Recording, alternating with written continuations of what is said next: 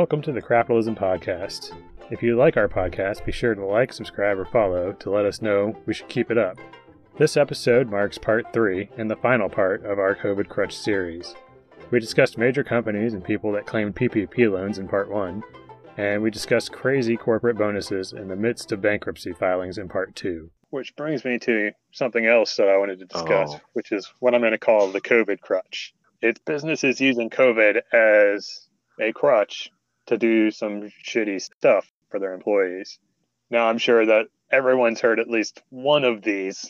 We'll start with this. How many people had to lose their jobs so that the company could survive in these unprecedented times? And so you had these layoffs, and then they were immediately followed by companies pulling in record profits. My primary example of this is a little company called Salesforce. You may recognize them from their giant penis-shaped tower in downtown San Francisco.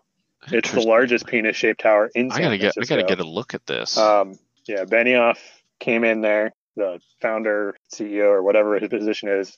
The head of Salesforce came in there and built the largest building in San Francisco. But anyway, they laid off 1,000 employees, which equates to about 2% of their workforce in August. Huh. That is so interesting. It's almost like they're compensating for something. But they laid off 1,000 people in August. Now, August wasn't that long ago. It was the end of August, and we're in December, and so we're looking at it just a little over 3 months. And what did they do at the beginning of this month? They spent $27.7 billion to buy Slack. So it's kind of hard to sit here and say, these unprecedented times, we're really struggling.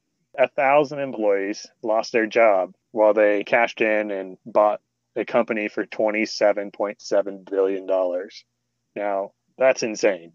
How do you pitch that narrative to the rest of your staff that, no, we really do care about you?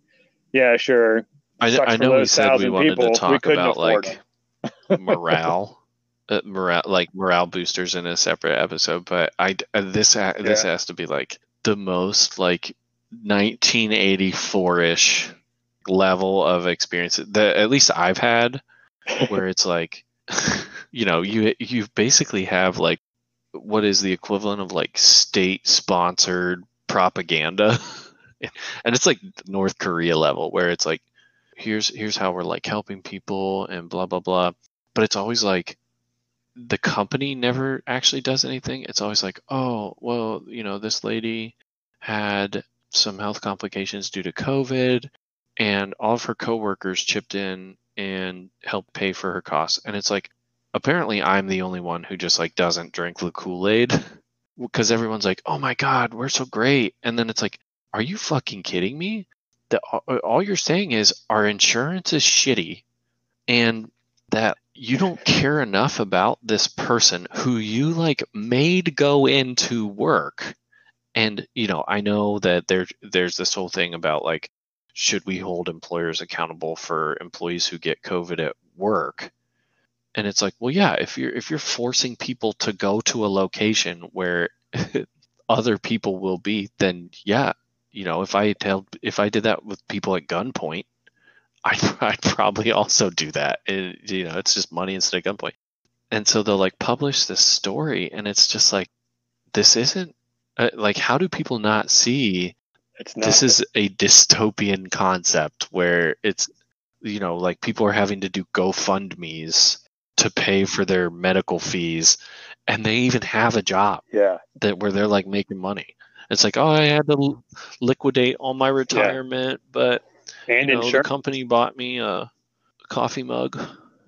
I know, and then the news will pick it up and they'll tout it as some huge success story of, oh yeah, she was dying of cancer and her coworkers pitched in and they started to GoFundMe and raised $200,000 for her to pay for her chemotherapy. It's like, do you not understand this level of, she works for $1 billion company and her insurance wouldn't cover the cost of her medical expenses. And you're pitching it as some success story that her coworkers view her as a human being. Like, this is Chick-fil-A. Didn't want her to die. Or something, where we're personable. Where dogs steal your food. Real friendly looking golden retriever. He ended up robbing our Chick-fil-A. He stole over $1,000 from the cash register. Granted, we just gave it to him. He said he was the CEO's dog. He looked trustworthy. Yeah, and it's truly insane. And we're just seeing more of that kick into place with COVID being there as this ability to say, oh, well, it's unprecedented times. We're seeing all kinds of other things come out, and we're seeing studies where they're saying that shit's just gotten worse. I saw a study the other day that said that employees, especially in the beginning of COVID, but even since then, since a lot of stuff has gone remote, are now working more time than they did before. So even factoring commute times, they're still putting in more hours and a lot of them at their job than they were pre-COVID. Because like managing their kids. Like, I can't tell you how many people like I'm on calls with where, you know, it's just like you just have a kid walk in and that kid's just on the call now. I mean, it sucks because I can't curse as much, but still, you know, it's like, I think it's kind of wild. And I think what's really weird, I'm trying to think about how to phrase this. I know employers who are thirsty to have employees come back, and I'm almost 1,000% certain that it's because you know, they owned all these big ass buildings and they have like internal cafeterias, so you get like Aramark up in there, and Aramark sells somebody a $1 sandwich but charges $10 for it, and then they use that profit that they get from the employee to Aramark, and then they get essentially like a small percentage of that. They use that to pay the operating costs for those buildings. And so now you have all these buildings that you can't like stop heating them because it would take like 10 years to get them back up to temp. And so the excuse that I've been hearing a lot lately, mentorship. So they're like, you lose the ability to have mentorship in the office. Like, you know, you can't have somebody that you look up to remotely walk you through how to do like X, Y, and Z is their argument. And it's just kind of one of those things where it's, you know, everything runs on blood, and you know that you're just a bag of blood just waiting to be thrown onto the spikes. It's just a matter of time. Yeah, that's a pretty lame reason. It is probably most likely tied to the fact that they have to pay to have the building there anyway. And also, if they're going to pay to have it there, they want someone using it. Also, I saw especially if they're recouping costs. A tweet from your good friend and mine, Dan Price, who, for those of you who don't know, is the CEO that he basically takes like $75,000 a year. He said said a minimum salary of $70K for all of his employees. He dropped his salary. So basically, he's a person who's accountable and acknowledges that people work for him instead of bags of blood. He called out another person that I quite enjoy, Guy Fieri. Guy Fieri has been furiously raising money for unemployed restaurant workers. But what's interesting, I think it's now at like almost 22 million. So if you think about like who's had the most impact on everyday people, you have the government, which is borderline zero, 88 cents an hour, or Guy Fieri. He's taken the government to Flavortown and spanking their ass in terms of like how to actually serve people. I think it's so strange that like you read about like Guy Fieri and like John Bon Jovi like working in soup kitchens and stuff, and you're just these people who you have the expectation. You don't look at Guy Fieri and just even like watch Diners, Drive-Ins, and Dives. You don't watch that and go, that's a guy who's really for the people. But then when you hear about the stuff they do, you're like, oh my God, this guy, you know. And then the lead singer of Bon Jovi type of thing, and it's like a hair band from the 80s, and you know, soft rock hair band from the 80s, and it's like you would think he'd be like just an absolute cunt but then you're just like, oh wait, no, he's actually pretty cool. And then you look at like people in government. Why can't you guys be more like Guy Fieri? And it's so strange to be like even saying that. Yeah, you look at people in government and you see that they did some massive Yeah. stock sale right after they got their COVID briefings in February. It's like, oh, they could have used that and turned around and Guy Fieri'd it, handed out all that money that they just made boatload on, and the differences in their sales. And I don't know where Guy Fieri lives, but I think we really need to get him in government. Yeah, is Flavortown represented in Congress? I'm pretty sure. I mean, I've seen all kinds of stories about people going to Flavortown. So kind of back to the point we were talking about is just the companies using these unprecedented times or asking people to pitch in because of these trying times and saying, oh, well, we need your support. We need you to take a reduced salary. We need you to do this. We need you to work extra hours because we're not going to make it. And it's really hard for me to sit here and say, why should you feel bad for this company? This company that, in a lot of cases, didn't care about your existence prior to COVID is now asking you to pitch in half the time sure that they're they like, survive. They're like, and then, we're not going to make it. And like, then they go on, we need you to take reduced salary. We're not going to give bonuses this year. Also, let's welcome the like 50 people we just hired as part of this like expansion for our business. Yeah, but imagine being like a JCPenney employee. Here you are making $10 an hour or whatever. You just watched 9 of every 10 employees that you worked with get laid off.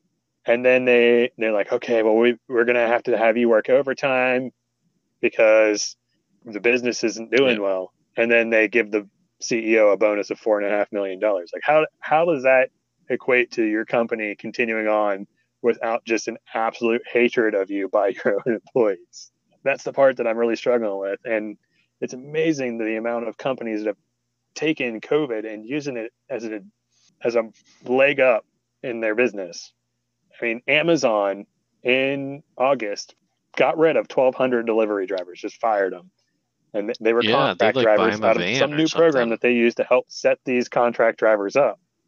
Yeah. So they got these people, they basically contracted to them which is also kind of interesting, but they contracted to them, helped them get established and set up their own like little business, and then fired them in the midst of a absolute delivery service boom, because no one was able to go out to stores and things like that. And Amazon was making money like gangbusters, and they fired all these contract drivers that they just helped establish.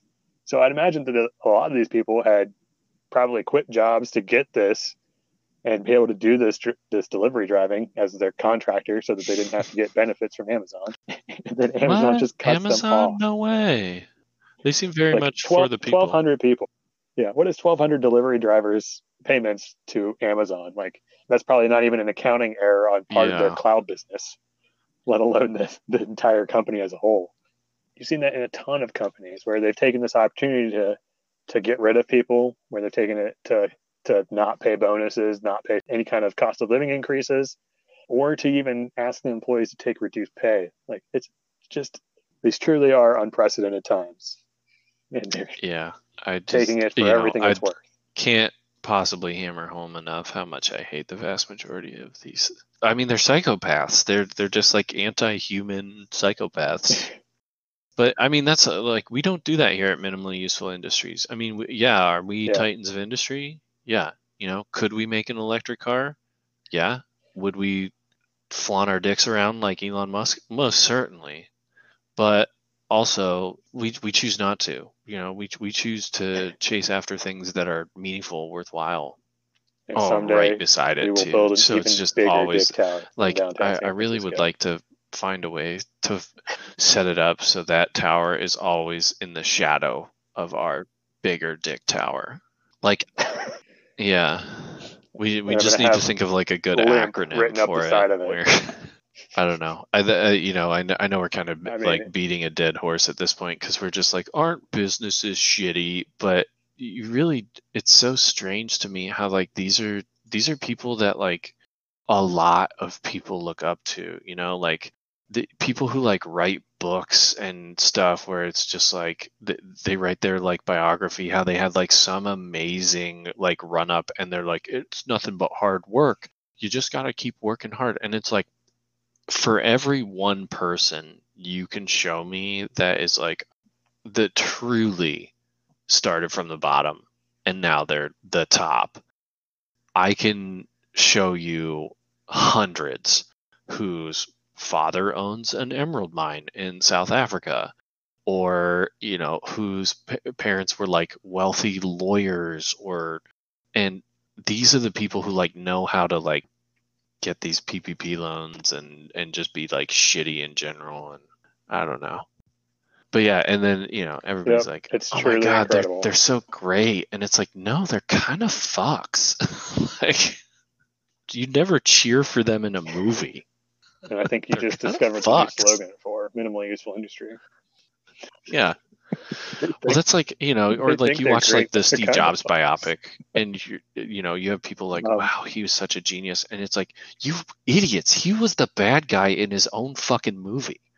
Like, if you're sitting there and you're like, you know, if they had to paint like a Disney movie about you, all these people on the list of like who we're looking at, like the CEO of JCPenney and stuff, they're the bad guy.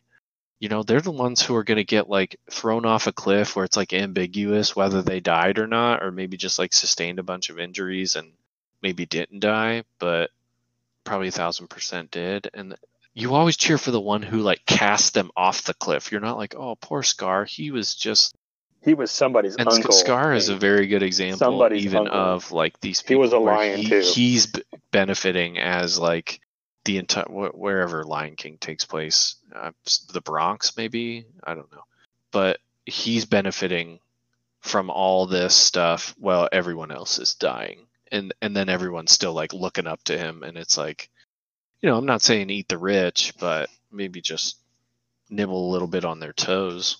Just a taste. Thank you for listening to us bitch about shitty business. Join us next episode where we'll kick off the new year by diving into the ways that companies try to adjust your attitude and make you forget all those parts of your job that you hate. The Necropitalism Podcast was brought to you by the ramblings of two crazy people at Minimally Useful Industries. If you hate yourself and would like to learn more, while maybe having a bit of a laugh, we invite you to check out our website at minimallyuseful.com. If you'd like to check out more from the creators of our incredible music, check out heftone.com or search for Heftone Banjo Orchestra. A link to their website is in our description. Until next time, love Minimally Useful Industries.